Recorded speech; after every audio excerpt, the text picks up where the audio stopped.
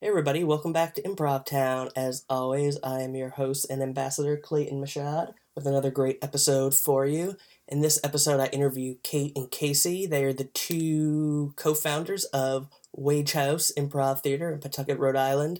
And in this episode, we talk about starting your own improv theater. So if you've ever wanted to start your own improv theater, but want some advice or want some tips or just some inspiration, this is a great episode. And I think I'm also going to do a mini episode based on this interview because for about half an hour in the middle, we just get on to the topic of two-person improv because they do a two-person improv show.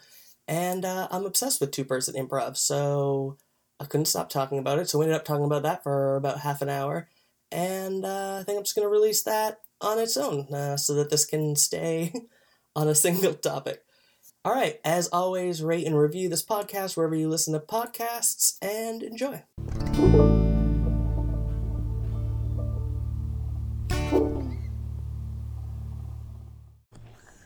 I think, okay, is it bad if Kate and I turn to each other while we're talking? We should try to direct our voices there. Do the classic improv cheating out, as unrealistic as that I'm taking up is all your for language. actual. Is that all right? That's all right. Okay. Yeah. Let me know if you need some more. All right. All right, so let's start by, so usually at the beginning is an intro. So let's start by talking about how you guys got into improv and start kind of like individually and then merge into how you guys started doing improv together. Yeah. And then that'll make the intro and then we'll start talking about the theater. Okay. Cool. I will start. Yeah, Kate's better at starting. Just introduce yourself. As far as I forgot. Normally it's one person, so it doesn't matter. But I guess since there's going to be two people they're talking, going to be able to tell it on the live feed, on the video. Yeah. Hello, my name is Kate Teichman, and I'm excited to be doing this podcast. Woo! So I'm originally from Ohio, and improv capital. Improv capital, absolutely. A lot of cool stuff happening there. And when I went to college, I got my BFA in theater, and I guess it was right around 2001, 2002, I started, a group of friends of mine in the theater department started an improv practice group. In college? Yes. And basically we were hanging out in the theater building, and one of the theater lent us a room that wasn't being used at night and was here you go, nerds. And we were great, perfect. And we really just practiced with each other. It was an open group, anybody could come. We had some business students come and stuff. And we really just practiced for a year doing short form and just working on scenes and just having fun. And myself and another gentleman were sort of internally directing it. And people came and went. And then after a year, the guy that was sort of in charge of it was you guys, I think we should play out. And we were what? No one should see this. And so then we started doing bar prov. And I got my first introduction into doing bar prov at a bar that had televisions that played sports. And the opposite of how special it is to be in an improv rehearsal in a safe little tiny room. Yes. So there were times where people were just really just cheering for the game, and we're doing improv, and we're annoying to them, and they're annoying to us. And then we got a little bit of a following, and people would come to the bar specifically. It was something really dorky, and I can't Was it punny? Was it an improv pun? It was really nerdy. All right, think on it. Yeah, I will. But we did that for a while. It was super fun, and for me, I've always really liked the difference between theater and improv, where theater you're really working on the script and taking the arc of the play really seriously and all the language and finding all the moments, and then it's boom, now here's improv where we're making it all up together. There's no control. No one should be in control. And I really like both. And I know a lot of actors that are I would never do improv, and I know a lot of improvisers that would say I would never do theater. But I've always really enjoyed both. They work a different muscle in my brain. So then after college, I moved to Chicago, and I still wasn't able to give improv up. It's just always been something that I really liked. So what did you move to Chicago for? I assume not for improv or for improv? For theater specifically, For theater. I had visited Chicago and gone to IO, and I was like, oh, this is so rad. They're doing stuff that is really cool to my brain. So I immediately, once moving to Chicago, also started taking classes at IO. And I really enjoyed that. That was sort of like, I didn't go straight through the program because I was constantly working on plays as well, like doing straight theater. But yeah, I kept it up. I finished that program. I had a really great time with it. I learned a lot. I really attached myself to the idea of like, oh, this doesn't have to be funny, and like we're making something and it's art and beautiful and weird. And I was like, yeah, I like all those things. And then I did a little more improv in Chicago, just performing on teams, and I performed like in my neighborhood at a local bar. And then about 6 years ago, I also taught improv. I started teaching improv in Chicago at a children's theater company, and I did like after school programs and camps and classes, and that was really fun. That was like how I got into teaching improv, and I love teaching. It's definitely my other passion besides performing. Yeah, and then 6 years ago I moved here, and I've done more teaching, more performing, and now this. Cool. I actually have questions I want to ask you about. So when you first started, you started like your own improv and then workshop type thing at your college. So someone else hadn't started. So like what type of, as like having no experience doing improv, where were you getting like your ideas about what to do? Like were you using like Spolin, like her games, or were you like, oh, let's do Whose Line, or? So all of those things are true. So yes, we were definitely, we'd all, like the core group of us had seen Whose Line, so there was a lot of that in there. It's also just like a lot easier to explain, like because it was an open group and people were coming from all over the campus. It was super nerdy, so there weren't that many people coming, but the few that were there, we were like, it's really easy to explain improv games, like Whose Line. So we did a ton of that. We did a little bit of just like the Spolin like theater games. Yeah. And then we were also, one of the biggest things I love about improv is that it's this open art form where anything is possible and no one gets to say like, oh, you can't do that, like so it's always growing and always changing, and people are bringing themselves to it. So we were also just being weird with each other and like creating stuff that we wanted to create that I don't know that I have a name for, except we were just like having fun. Yeah, just improvising. Yeah, just improvising. Oh, and then the other thing, so the bar prov. So I've been doing improv on a stage for a few years, and I still don't know, and we'll jump at the opportunity to do any show, right? But I still don't know if someone was like, does your team want to do an improv show at this sports bar? I still don't know if I would be like, hell yeah, I'll do any show. I still feel like that is like the one area or like the one environment, venue, whatever, where I would be like, that I would still be like uncomfortable with. And I think it's kind of the idea of like, well, I can like make the commitment to doing improv when the audience has shown up because they're there to see what I'm doing. So there's no like embarrassment, because if you don't fully commit, then you're just not going to be good. You're not going to actually be doing good improv, right? So if the people came to see improv, then you have to do good improv, and you can't be self-conscious and self-doubting and stuff. But I feel like it would be harder for me to like get into that mindset in a bar where it's like, these people, what I am doing, the people at the bar think is stupid. It is so hard. So yeah, absolutely. You are a little bit of a monkey up there, like, please watch us, and this is fun, and you're gonna love it. But yeah, improv is such a unique art form in that it can be taken really, really seriously, like almost too seriously sometimes. And then it can be taken not seriously at all. And when you're in a setting, in an environment that's a sports bar, you're already like looking a little bit like, who cares about this? Because everyone is there to do something else, like drink their beers and watch the game.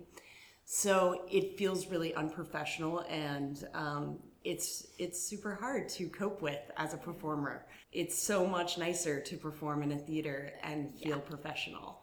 Yeah, it's always important to kind of look for what you can take out of every situation. an Yeah. experience. With bar prov, you're not gonna like get a standing ovation and have full like everyone being like, that was the best thing I've ever seen in my life. You blew me away, rocked my world. I think the thing to get out of it is just your own personal development. Like not worrying so much about the circumstances you can't control, because there's so, especially in bar prov, there's so many that you can't control. You can't control the noise level. You can't control if people can hear you. You can't control how many people are paying attention. You can't control how much space you have. It goes on and on and on and on and on.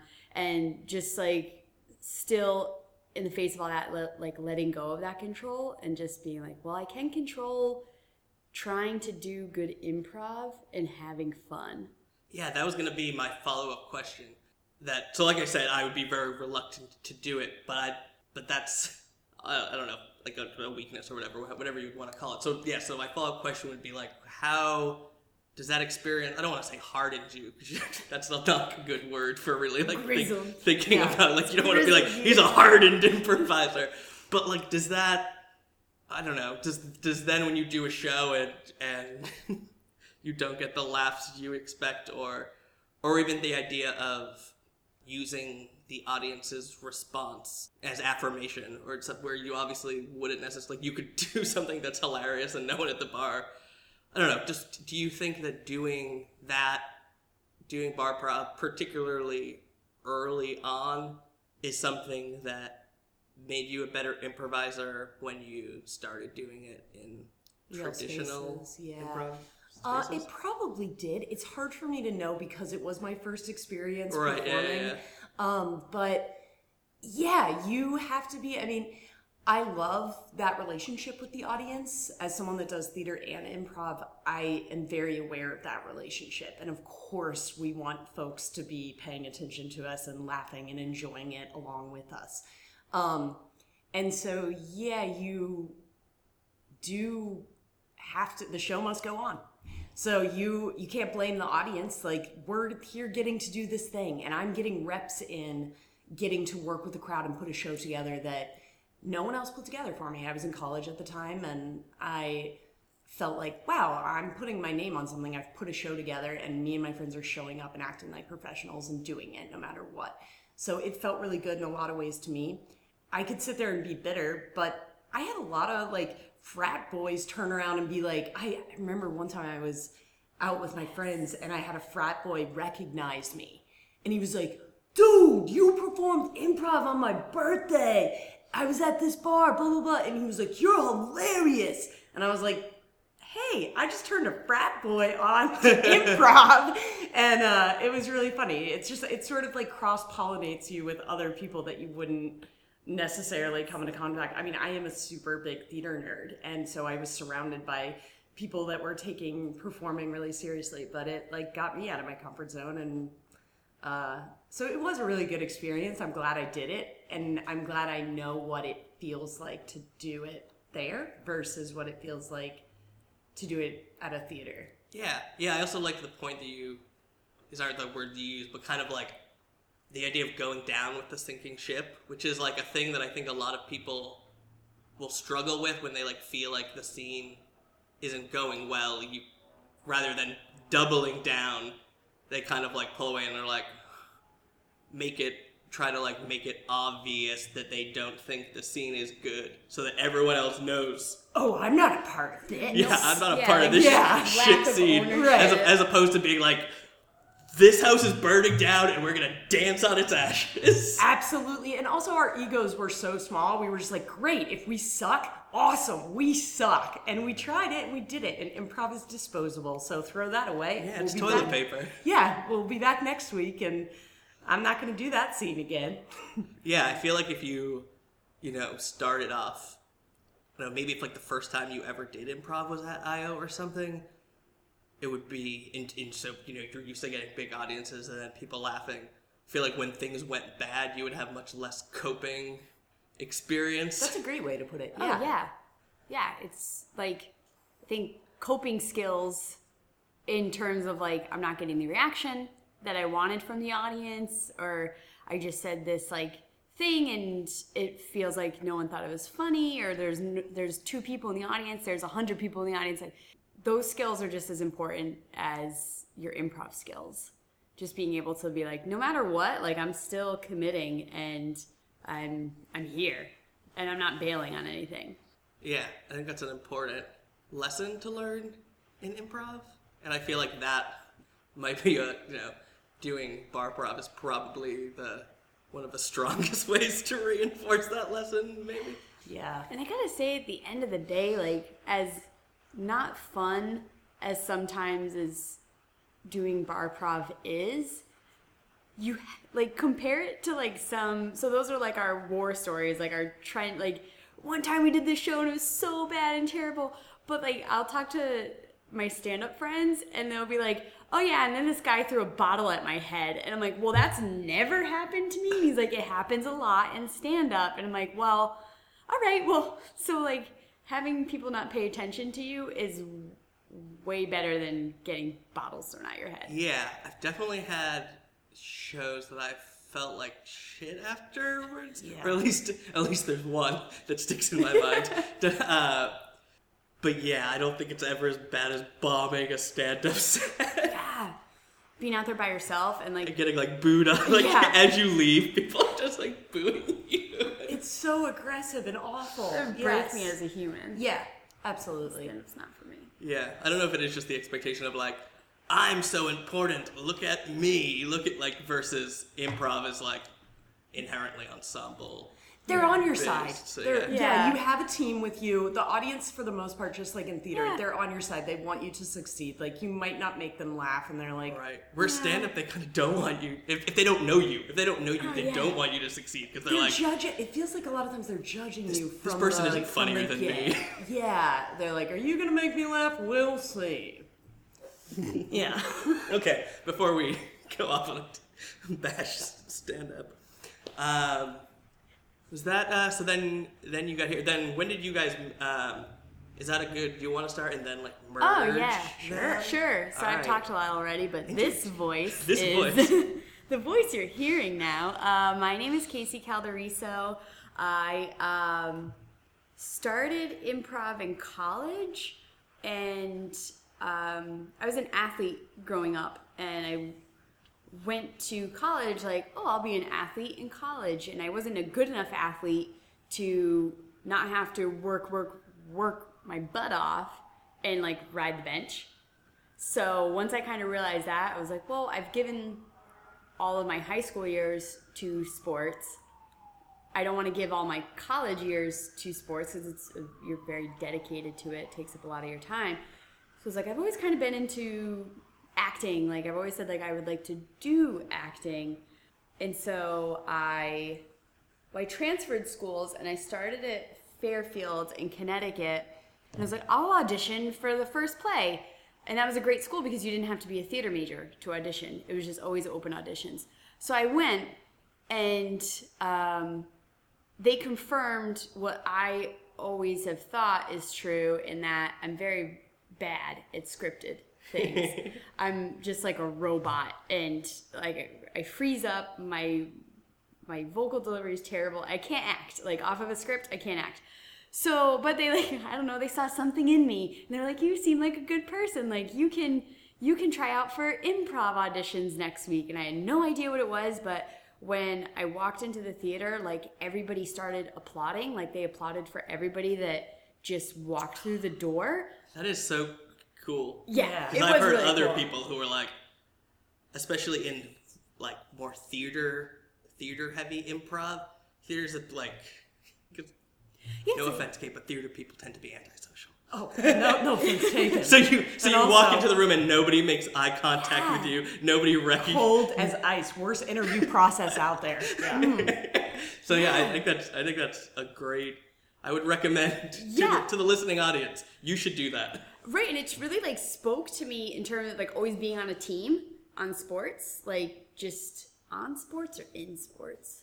In sports, I always liked being on a team. Like, you had each other's backs, like, you were dedicated, you were selfless at times, you were always pushing yourself, and kind of sacrificing for the greater good, and improv from the get-go felt like that to me. And then also walking into such a supportive environment, knowing nothing about improv, I was just hooked. And at Fairfield there were already like 2 teams. So one was long form and one was short form. And it was kind of an unspoken varsity, junior varsity type breakdown, but you auditioned for both. Or the short form was the JV? Short form was JV. Just checking. Yeah. Yes, it was. But at the same point, they didn't turn anybody away, so they would form these other little groups. So you'd have like 80 people audition, 10 would make the long form group, 10 would make the short form group, and then you'd have 60 other kids that, like, if they wanted to stay on, they would be like, well, find some student who wants to direct a group, or you guys can just like come and we'll form a third group. And that's really what it became. So that was what I kind of threw myself into in college. And a lot of it was experimental in the best way. Like, we didn't run the Herald. We like had 3-hour rehearsals where like I hid in a pile of leaves for like 2.5 hours. I was like outside. A real pile of leaves? Yeah, or an improv pile of leaves? We started this rehearsal and it was like an organic start, and our director never stopped it. So you just kind of continued to if then. Like, if I'm this character, then what would be the next thing? And were interacting with the other characters, and my character was just like, hide. Get outside and hide. Like, because like half of us were outside at that point. I was just if like, I'm hiding in a pile of leaves, what would I do next? I would continue hiding. Yeah. What would I do next? I would continue hiding. yes. You had to be there. I love this so much. You know, but it was so cool to me. Obviously, that stuff does not translate into a bar show. But we had. Yeah, they weren't even on the stage. I don't know what. One of the girls just left. I went out later. She would have a sticker. She was in the dumpster. I don't know what was going on. She was just hiding. But kudos to her. She's never looked happier. And she was so committed. I was so impressed. We had one show a semester. And so it was just a lot of play. It was a lot of experimentation. And it was so cool. And while I was there at Fairfield, they kind of cut the program down to the one long form team. And my friend Bridget and I, we were like, that cannot happen. So we formed a club improv team called Your Mom Does Improv, which I believe still exists as a club at Fairfield. It's Your Mom Does Improv. So it's like, Your Mom Does Improv? Is that the inflection, or is it? I don't know. I think it's just like, Your Mom Does Improv. Maybe it's that. I don't know if we had you could put your own inflection on it and we would be fine with it. But it was in the same spirit of, we never got turned away.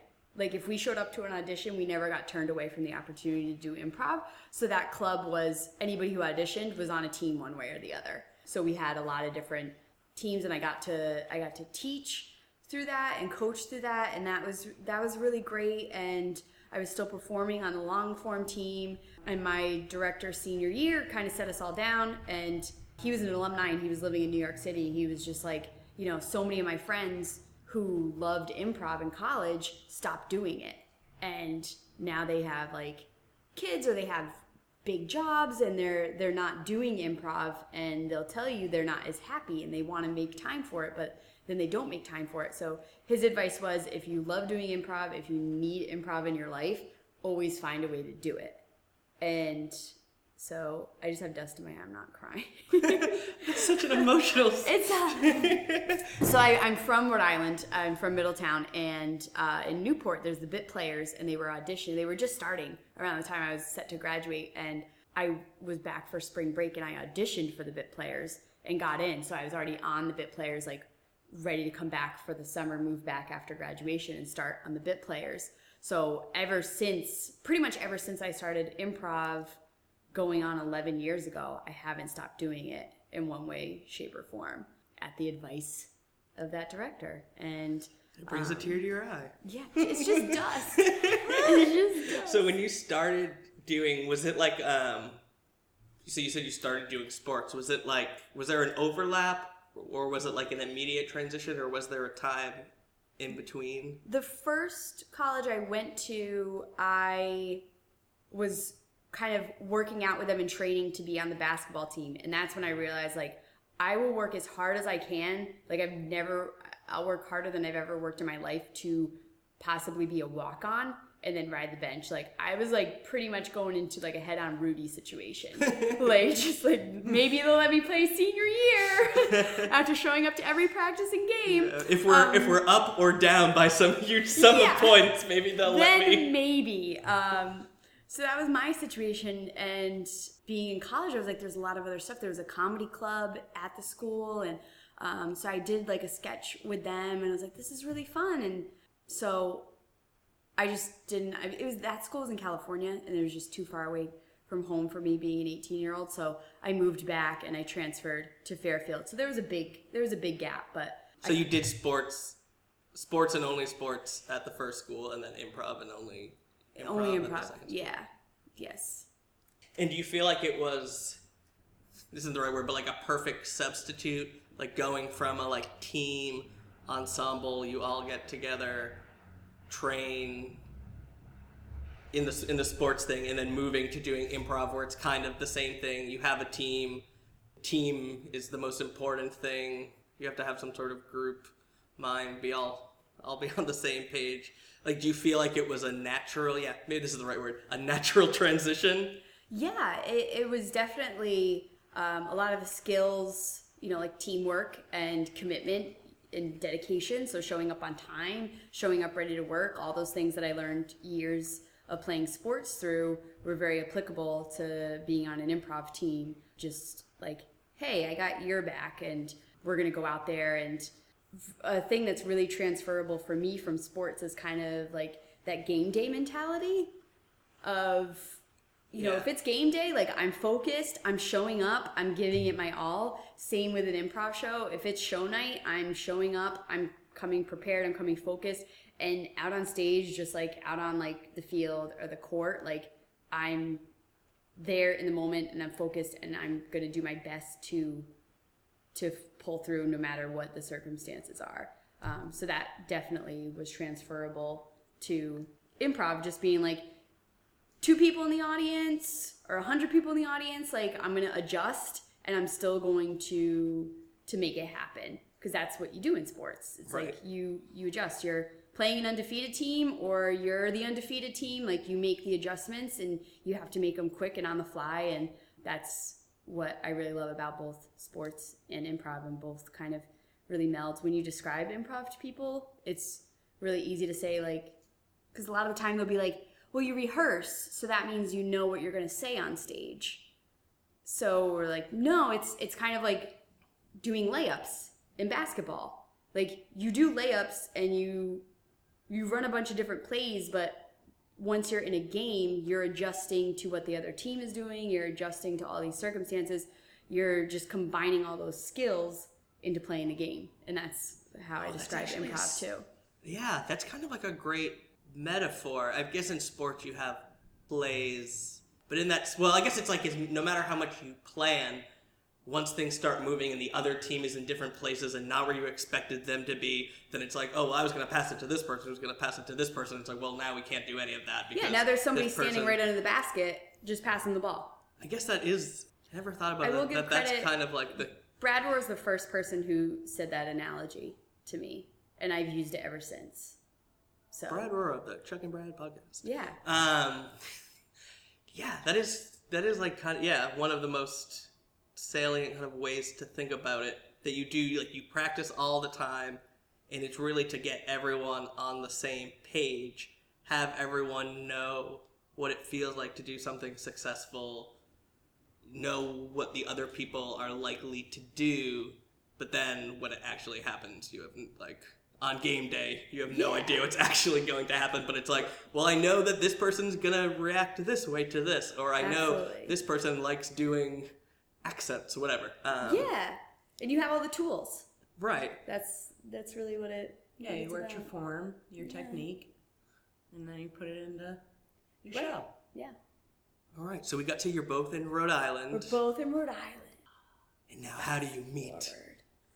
Do you want to say your earliest memory of me, and I'll say my earliest memory of you? Sure. You go first because I've been talking a lot. So I first saw Casey perform in Sky Punch. Sweet. Yeah, and she was just a super stellar player. Yep. And I probably saw you perform in Sky Punch a long time ago, but Probably. I can't. Because I saw them once at like the basement of like Local 121, yeah. 21. Yeah. And That like used to be our Dave spot. Pizzelli was on the cast. Yes. Yeah. Yeah. That was a long time ago. It was a long time ago. Okay, continue. Yeah. You saw her at Sky Punch. yeah, and then we both were in jams together, and then proceeded to like be on teams together, and also write sketch comedy together Yeah. through Empire Review.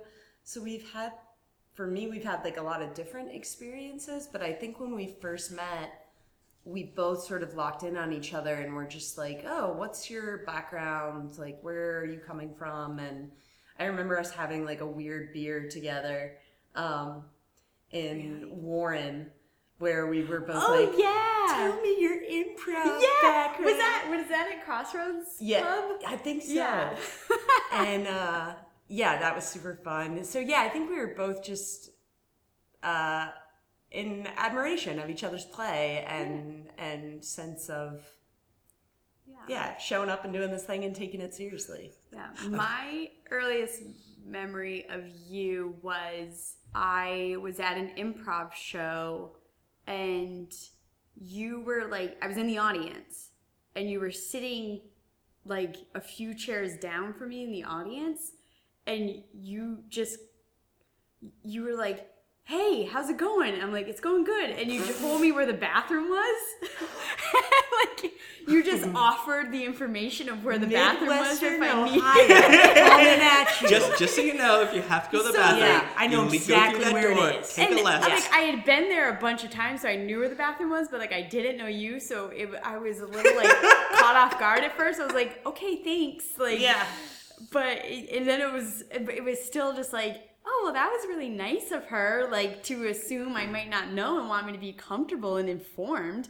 So now this is like a callback, because now at our own theater, I constantly I walk people to the restroom. I'm like, can I give you the tour? That was the first thing you did the first time I came to the show. Yes! Let me show you where the bathroom I want people to know how to be comfortable once they've arrived at a show. I don't like people. I don't know this about you per se, but like, is the first thing you do when you arrive somewhere is have to go to the bathroom? Like, No. is that, Do you have like a traumatic experience where once you I like, don't. you couldn't would find a think- bathroom you and would peed your think- pants? You would think. I have a. I'll go into an emotional story. When I was really little, I know I did go to the bathroom on the floor of a car dealership. I was very little, and my parents were very upset, and somebody walked in it too, like it was number 2. And, but I was very little. I think I was in potty training mode, and my mom was just Wow. like, "Oh crap! Like you crapped on the floor," and I was like, "Yeah, I did." She was like, "I can't take you anywhere," and I was like, "No doubt." well, just point me to the bathroom Yeah. immediately. So maybe this is all Maybe. coming from that moment. She was I like, can't make believe we're sure discovering you this. always know where a No, bathroom is. I think I'm just like I tend to talk to everybody. I tend to talk Well, to that's- anyone and everyone, and then I want Yeah. people to know, like, I can help you out if you're at all. I'm very Yeah. helpful. I'm a helpful soul. Yeah. And and you're right, like you go back to like we just met for a beer to kind of be like, I think we, through like getting to know each other and like we would hear through the grapevine, like, oh, this girl Kate, and like you heard like, oh, this girl Kate, and then we saw each other perform. And I always think of like improv hearts, like everyone has their own like improv heart that's into improv, and like they kind of vibe with other improv hearts, and then you find like a similar heart to yours, and you're just like, it's time to get a beer. That's dust in my eye. So yeah, but I think that like your innate reflex to always tell people where the bathroom is like part of who you are as a person. We also are both like have a lot of experience in the hospitality industry, so that works as us as theater owners because we're both like seeing like 3 steps ahead of like what the customer might need. Is that the first thing that you would say when you went to greet a table? Be like, hello, I'm Kate. I'm going to be taking care of you just in case you need to know. Yeah. The bathroom is down that way. Before I even get liquid into you, let me make sure we've covered this. Yeah. Yeah. But I think that's why we were drawn to each other like as performers and people. And then it got to a certain point where we were like, yeah, we could definitely start a business together too. So you guys, as a duo, not only run the theater, but are Kate and Casey, right? The improvising duo. The improvising duo. Yes. And so you just mentioned the starting a business together. So how long was Kate and Casey a thing before the theater? Not at all. Not at all. Okay, so I don't know any of this Our background. first show together as a duo was opening night of Wage House. Ooh. Yeah, fun fact, fun trivia. Oh, I didn't know. Yeah, so we had like Kate said, we had done Empire Review together, and it was really easy for us to write for each other and write sketches like we were in together. So that was always great, but we never, and we were like on a few teams together, but never as a duo. But when we were opening Wage House, we were thinking like, well, if we're gonna put that pressure on anybody's shoulders to perform the first night, then like might as well be us. So that's where we were born. Yeah, it was like, all right, we just opened. Who knows who's gonna come here? So we'll be the ones to take that burden on, and also we've never performed just together. Let's do an hour-long 2-person improvised set. Now mind you, we did rehearse a few times. A few times. Jake Goldman coached us, so I mean, can't get much better than that. No. But it does like that duo and that like just kind of putting ourselves in that position. I think it does like speak to, you know, the confidence we have in each other as performers. Like just like, well, I know we could pull off an hour. I know we could do it, like, because we're both aware of different show elements and we're both very aware of timing. I think the first few times Jake coached us, we were like, all right, Jake, we want to go an hour, so time us. And I think we called our own show, like the 3 times we rehearsed, I think it was like 58 minutes, 60 minutes and 3 seconds, and then like 59 and a half minutes. So we both most people can't even do that with a 10-minute set. Yeah, so we both like kind of were very aware of show pacing, and that's that story. Yeah. So like the general topic I want to talk about is like starting a theater and that type of stuff. But I'm super interested in 2-person improv. So before we talk about that, I want to talk about doing 2-person improv.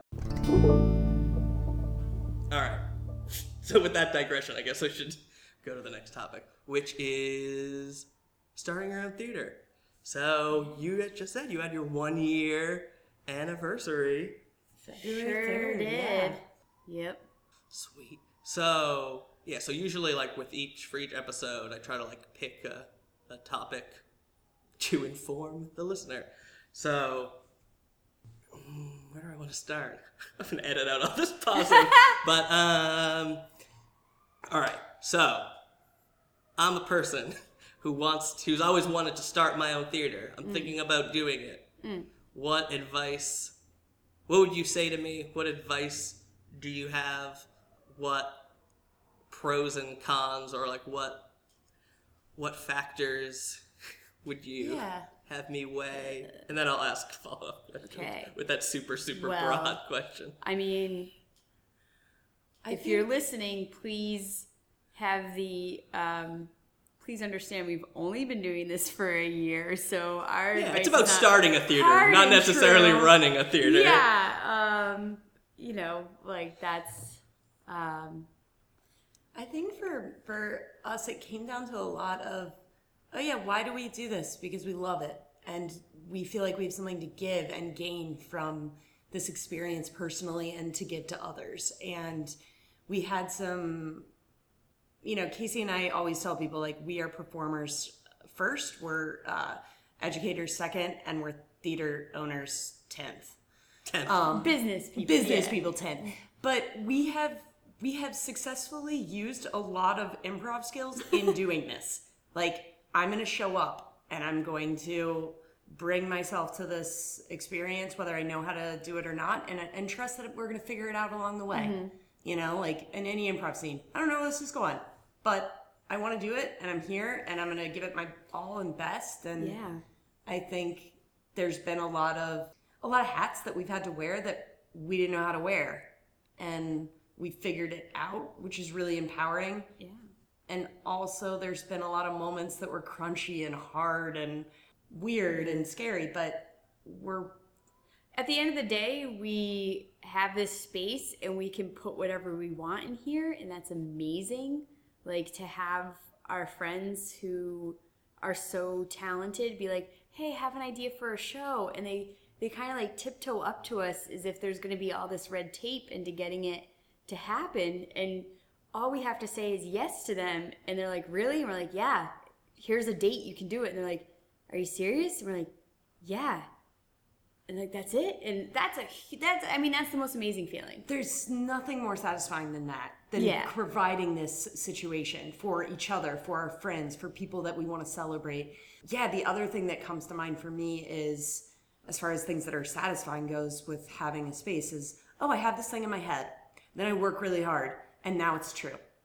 So it's like, for Wage House, we got to make a lot of choices. How do we want the space to look? Like, what do we want to have people experience when they come in? What do we want on the stage? And it's so cool to have an idea in your brain and then figure out how to make that happen with whatever constraints you have or limitations, and then see it come true. Yeah, just like improv. Yeah. Just like improv. I would say, like, if you're to anybody who's like, I would like to have my own space to do it, we've been very fortunate with finding a space and kind of things falling into place along the way, because you definitely can hit roadblocks. You definitely can find things that are out of your control in terms of like the business side of things. So we've been very lucky in that sense. It's like every bridge we've come to, we've been able to find a way to cross, and here we are a year later. We've been very, very lucky and fortunate through that. But for anybody who's thinking like, yeah, I'd like to have a space like that of my own, it sounds great. It's just a matter of taking it step by step. So we decided on our first step, like, hey, we're going to do this. What do we need to find first? We need to find a space. Let's take this step to finding a space. We found a step. We found the space. What's the next step? And just continuing to walk forward in that way. And hopefully nothing gets too in your way where you can't make it happen. And very, very fortunately, we didn't find things that were impossible for us to overcome. But just give yourself permission to do it.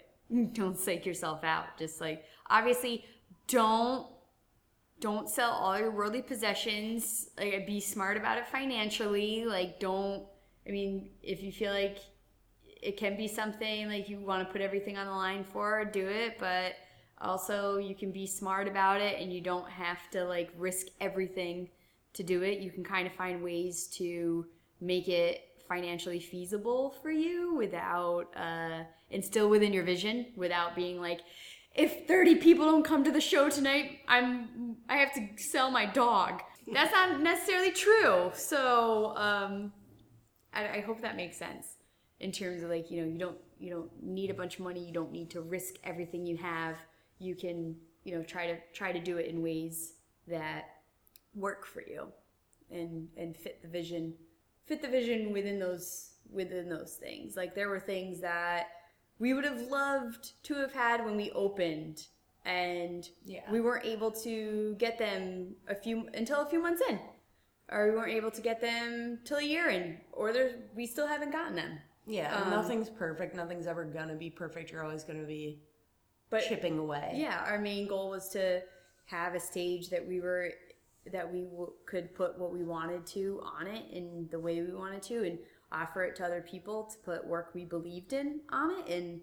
And that's the driving vision, and everything else is kind of debatable in between then as to what like we're willing to, I wouldn't say cut corners is the wrong term. I would say what we're willing to bend on for the moment. I'll give an example, Clay. Like, when we first started, we didn't have refrigerators for our beer. So we just put beer in a bucket into coolers with got ice. ice. We dragged bags of ice here. We here. were buying 6 bags of ice a week and putting it on because we were like, all right, well, we just need to open the doors. And maybe in a few months, we'll have enough money to buy a couple of fridges. Now we have 2 fridges. Now we have 2. We have 2. We need a bigger one. Moving on up. But yeah, ideally we would have a bigger one. Yeah. But we can. But we're fancier than we were. We were fancier Twice than as we were. fancy. That's right. We haven't bought a bag of ice in months. Yeah. Yeah. All right. If that's not a success story, I don't know what is. I can't tell you what is. Yeah. It's dust in my Name eye. a better success story. Okay, so I have a bunch of just small. So did you guys have to get any financing or anything to open the theater, or? Fortunately, no. Fortunately, we were able to. We kept our startup costs really reasonable for us, and that was pretty much it. We were able to start it up for an amount that we could manage, and then recoup those startup costs. And again, that's why I speak to, like, you don't necessarily have to. And we're fortunate. We're not in New York City. We're not in Chicago. We're not in LA. Trying to get this done. Right, yeah, theater so- space would be much more expensive in we- Chicago or New York. Absolutely. So we just really were like, what do we need to open the doors? And is that feasible for us financially? So it was. So we kept moving forward and then worked to kind of recoup that. Cool. And so you guys are Wage House. Yeah. So you don't have improv or anything in the name. And so two-part question. Do you guys refer to yourself as an improv theater or a comedy theater? I'd say both. Improv comedy theater. Put those, Of course. put Yes. those Right. words together. Not dramatic improv. Well, not... Anyway, yes. Yes. Yeah, we bill ourselves as an improv comedy theater. No, we're not like Improv House. It's not in our title, but our like subtitle is Improv Comedy Theater. And we've had primarily improv, but we do other shows. Like our friend Jake Goldman did a one-man show here. That was more like variety. Yeah, variety Nate show. also does a late night talk show, which and is that's more coming variety. back. Yeah, season 2 of that. That's Our like a friend comedy Ginny talk show. Dunleavy did a storytelling show, but I would say we do stand up once a month. Yeah. But it's kind of, we don't worry too much about that kind of title, like improv comedy theater. We're not like, we have to put improv on the stage 100%. And I think a reason we don't was because there's the Improv in LA or something. Yeah, the famous And stand-up comedy they're club. called the Improv, And yeah, and it's a they're stand-up club. they're purely stand-up. So it's like, well, you can do what you want. Like, there's no hard and fast rules. Yeah, I was just do wondering that. if that was something that you guys like debated or thought about, whether just for like Google's sake, like Rhode Island improv or anything. Whether you thought that there was some benefit or whether there was no benefit, but you guys obviously leaned towards that side of bothering to put like improv in Yeah, I the think we were title. both aware of the choice to not, like, that we did not make that choice to put improv in the title, in the name. I think we just more importantly wanted to have a name that took on its own meaning, so that once Wage House was established, when people said Wage House, they knew exactly what they were talking about, because Wage House is Wage House and nothing else. So that the name of it took on the culture of the actual space. Yeah. So it wasn't that's- a name that... Just like the Improv is a stand-up place. It's Yeah. not an improv theater. Yeah, that's a super... Ooh, I love that. I'm glad I asked that question because yeah, that's a super kind of cool... I like that idea of like, if you put improv in the title, like say you're just whatever, you were like, we're the Pawtucket Improv Collective or something. Yeah. Then like obviously you can have your own identity, but you're like already establishing yourself as part of an established community. I don't know, whatever. but yeah, like being able to have it take on a right by not having those generalized terms or like broader terms in the name. Yeah, it does allow you to like become your own cult as opposed to just, what are those things called? Cells? Sleeper cells? Of some sort of like we're just a Del Close sleeper cell, whatever. Yeah. Yeah, that's super cool. I wouldn't have thought of that. I think if I, like, in my mind, it would be like, oh, you should put improv in the title just for, literally, like, for and we Google's. Totally understand that. Yeah, and that's definitely in our subtitle in a lot of our marketing things. But I think this is great advice if you're thinking about starting anything. It's just like, well, do it how you want to do it, and then be open to adjusting if it's not working. So we really wanted the name that we wanted, devoid of certain buzzwords, and with the understanding, like, well, if there's nobody coming through the door, obviously we have to make an adjustment. Maybe that's in the name, and we'll be willing to do that. But hey, to start, why don't we just do it exactly how we want to do it? Yeah, I think that's all. Yeah, right. That's also great advice, right? Not that you want to lose money for a month, but like, if no one is like, right, why not do things exactly how you want to do them at the beginning and then only adjust as necessary? Yeah. Rather than not selling it, but rather than over worrying about trying to be everything to everyone. Right. And I think PGraph, you said, was on a previous podcast, and Roy from PGraph had a Facebook post because they own the Hideout Theater in Austin. And it's kind of like become a mini mantra to me. Like, he runs the Hideout, and he had a post one time that it was just like, basically the post was, the Hideout Theater can't be everything to everyone. And we have to run it and guide it in our own vision. And that's going to make some people happy, and that's going to make other people not happy. And that's just what it has to be. And that's something that really guides me, and I shared that with Kate. And so you can't worry about, it doesn't have this in the title, or we don't do this, so we might not attract like this like subgroup of people or anything like that. It's like you just have to kind of be genuine to yourselves, and you'll attract the people who you're meant to attract. And then if you need to attract more people for business purposes, then you have to make adjustments. But I think that's super great advice for artistic directors as well as theater owners. That, like, you can't. Some people are going to be unhappy with the vision, and it's not necessarily a fault of your own that you. Yeah. Right. There's no vision that's going to make every person. So thanks, happy. Roy. I don't think I liked that post. I don't think I commented on it, but I related to it, and I use it often. I still have a bunch of other random questions. So, you guys sell booze. Beer and wine.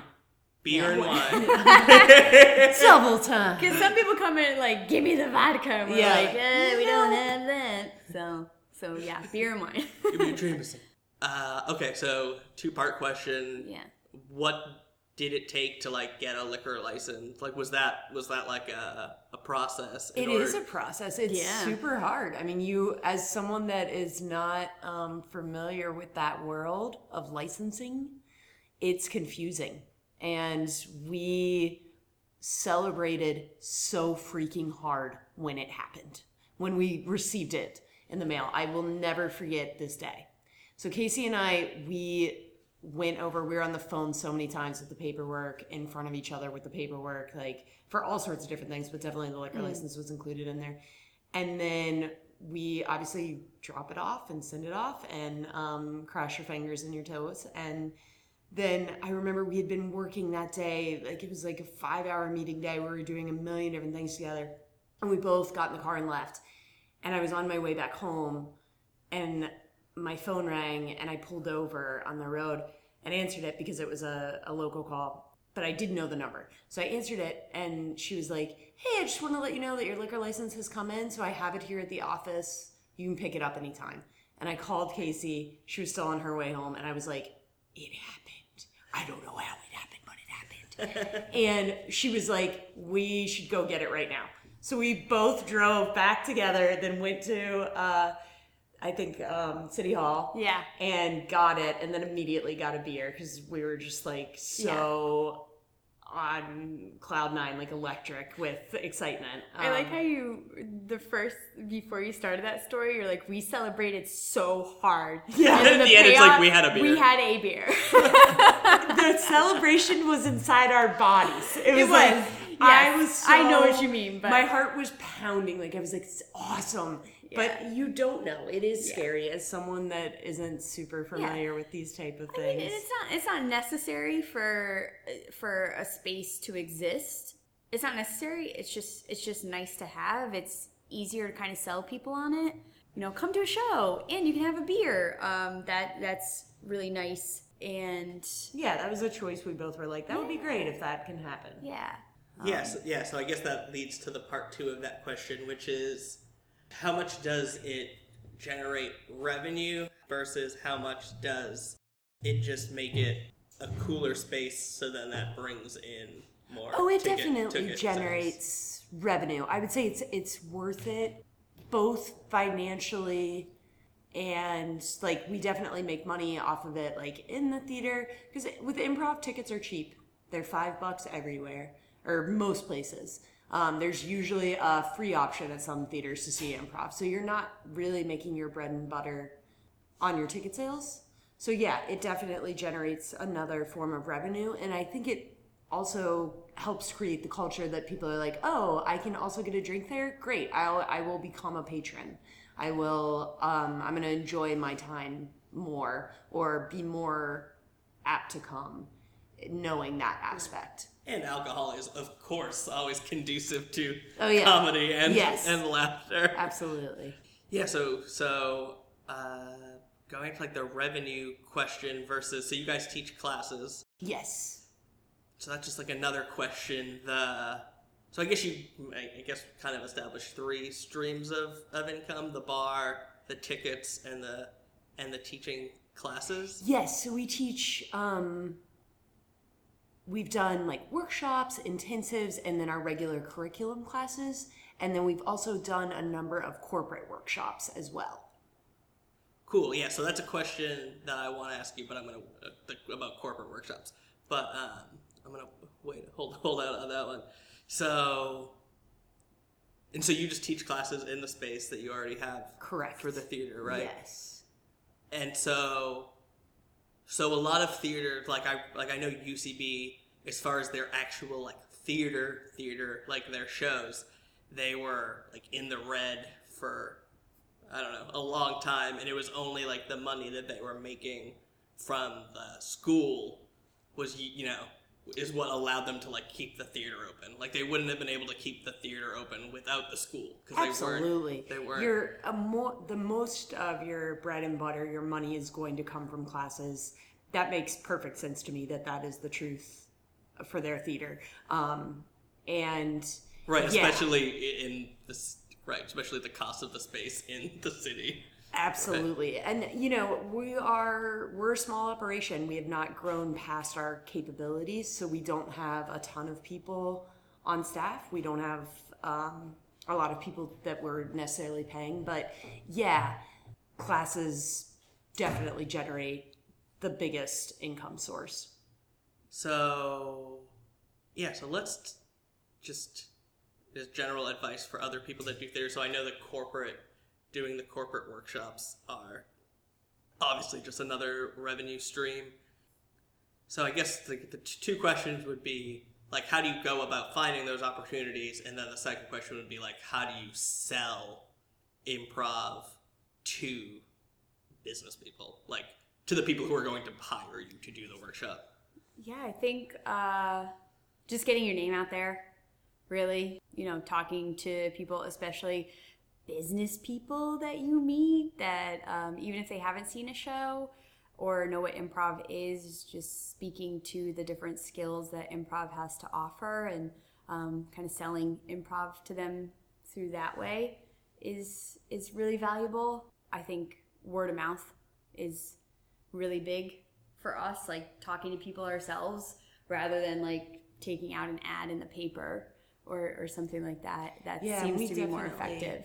We definitely get a lot of repeat customers. So within a company, one sector will work with us, and then we'll get a call from some other branch or some other part of the company. So that's been great too. Yeah.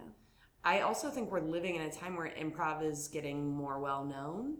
Right, between like applied improv network and things absolutely. like that. So businesses are seeking out folks that can help their team with team building and listening and public speaking and active listening. All these skills are sort of, people are starting to understand, like, oh yeah, we need to work these skills and understand them.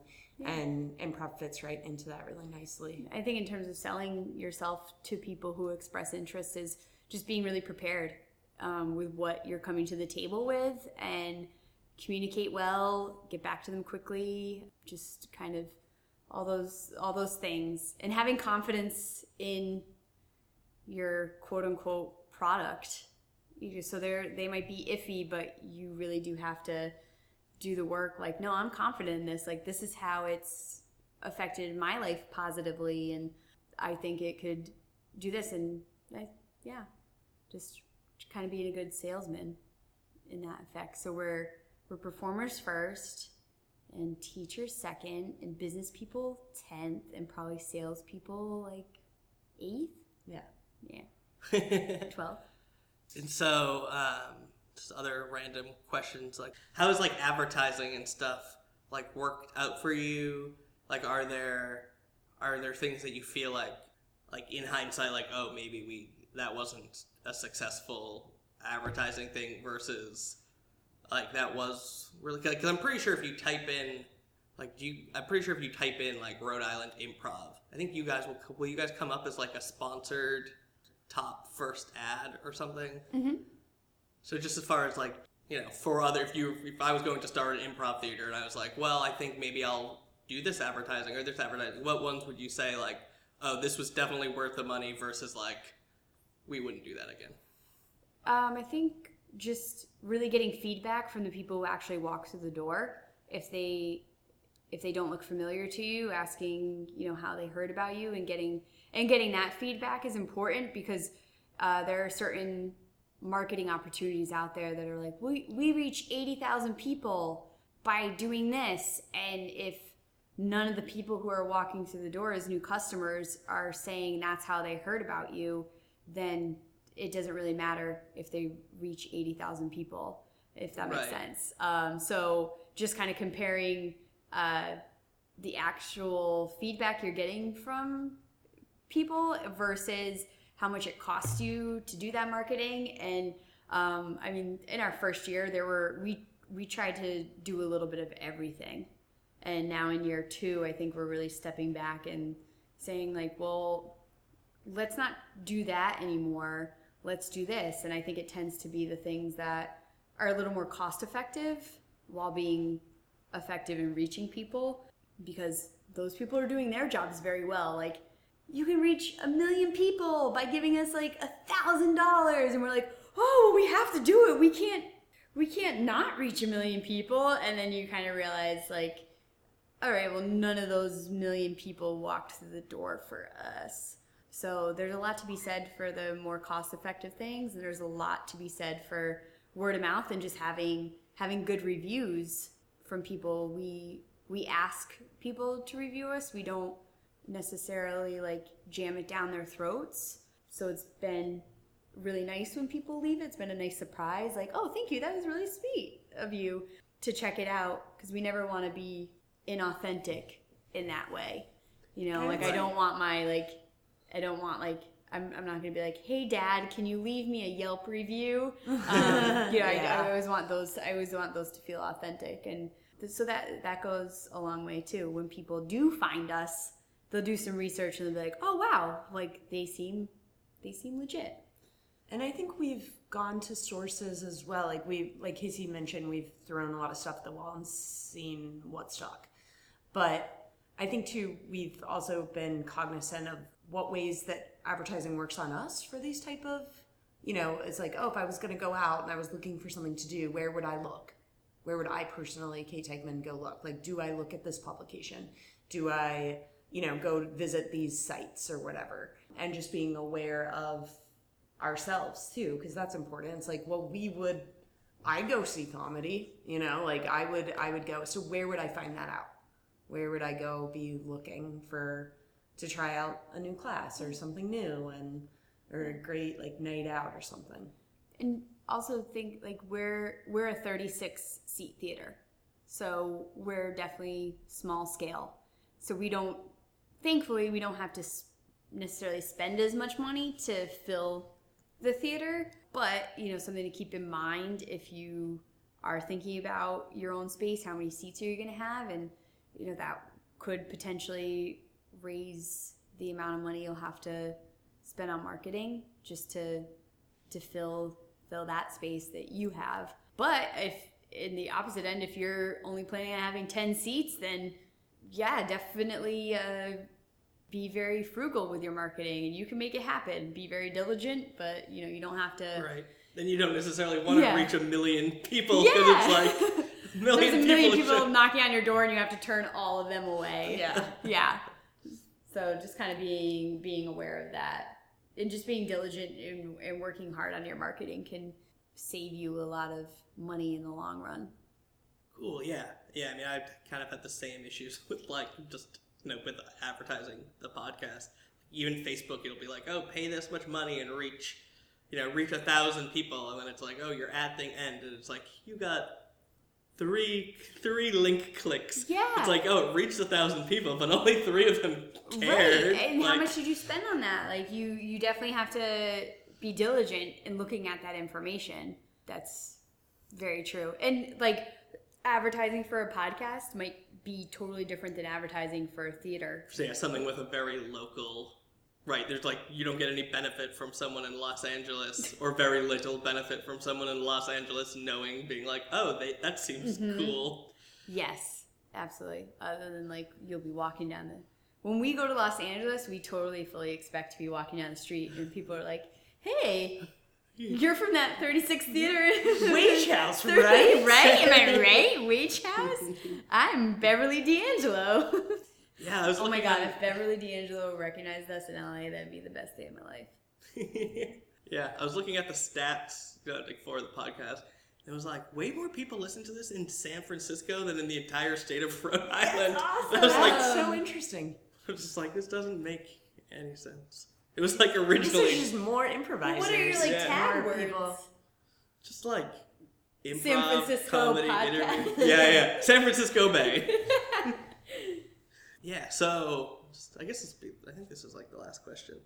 So despite Rhode Island being a small state, there's a pretty good, like decent amount of improv. So there's like contemporary theater down in Wakefield that does like Johnstonian or like narrative long form stuff. Bit players do like Whose Line is short form in Newport. Obviously the Providence Improv Guild does like Chicago style. And so then entering that market where those things already exist, first question would be like, are those factors relevant? Or going back to like you said, like what you said, Casey, of just like, well, we want to do what we want to do, and then if we have to adapt, we will. So like, is that something that even factors into the type of theater that you start, or like what you would focus on? And so then a lot of those places also, well, at least 2 of them, CTC and PIG, teach classes. And so then you also want to you're also not just entering like the theater market, but like the improv school. So then is that also something, I guess I'll start with the school since I didn't let you answer the first part of the question.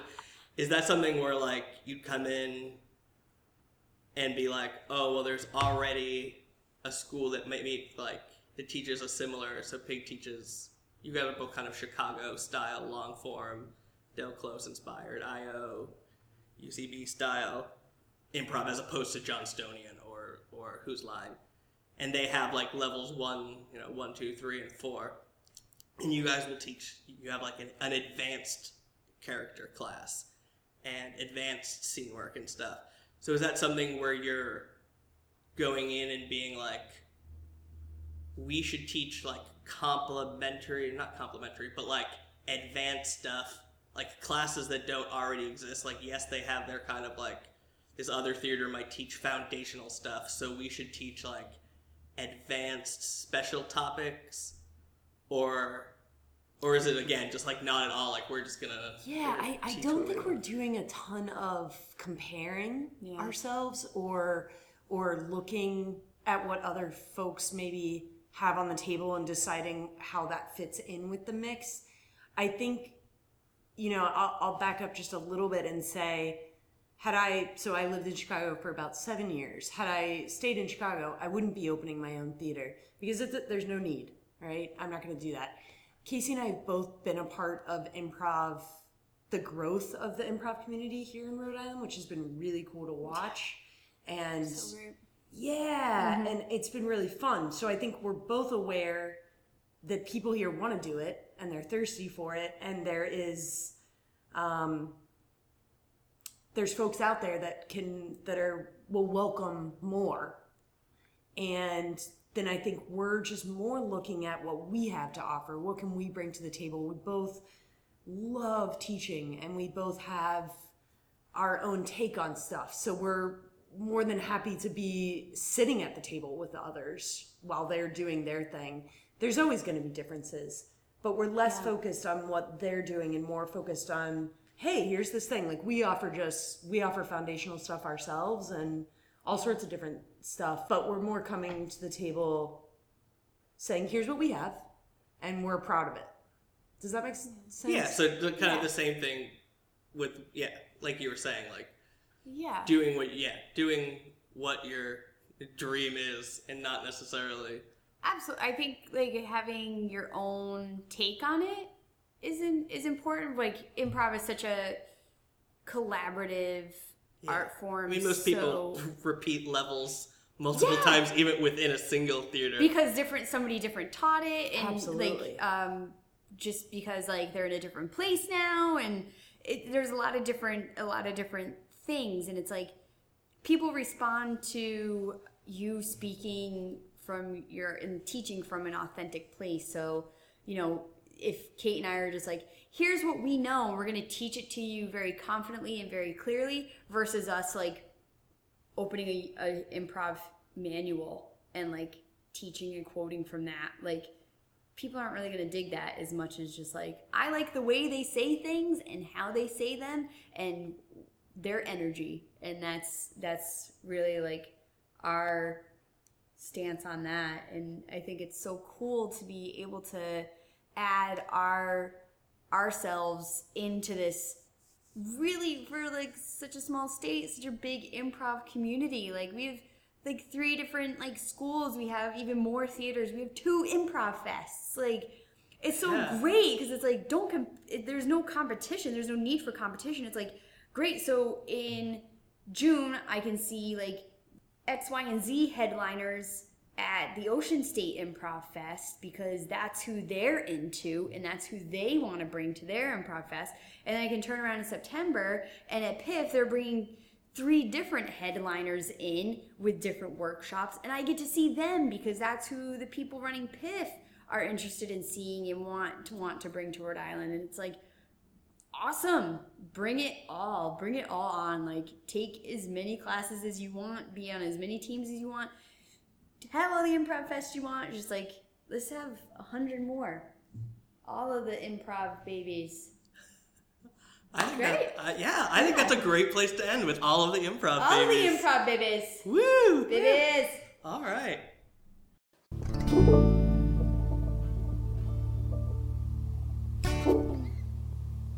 You've been listening to Improv Town. If you enjoyed this episode, rate and review us wherever you listen to podcasts. And if you're in the Rhode Island area, don't forget to check out all the great local improv. PIG, the Providence Improv Guild, has shows every Thursday, Friday, and Saturday at 8. The Contemporary Theater down in Wakefield is currently doing Maestro Improv at 9:30 on Fridays, and the Bit Players do Short Form down in Newport every Friday and Saturday night at the Firehouse Theater, and that's BYOB, so that's always fun. You can also check out Improv Jones, Rhode Island's longest-running improv show, on the first Saturday of every month. That's down at the AS220 Black Box in Providence. Last but not least, there's a new improv theater in town, Wage House, which has shows every Friday night at 8 in Pawtucket. And many of these theaters also offer great improv classes, so don't forget to check those out as well. I'm sure Google can help you find everything you need. See you next time.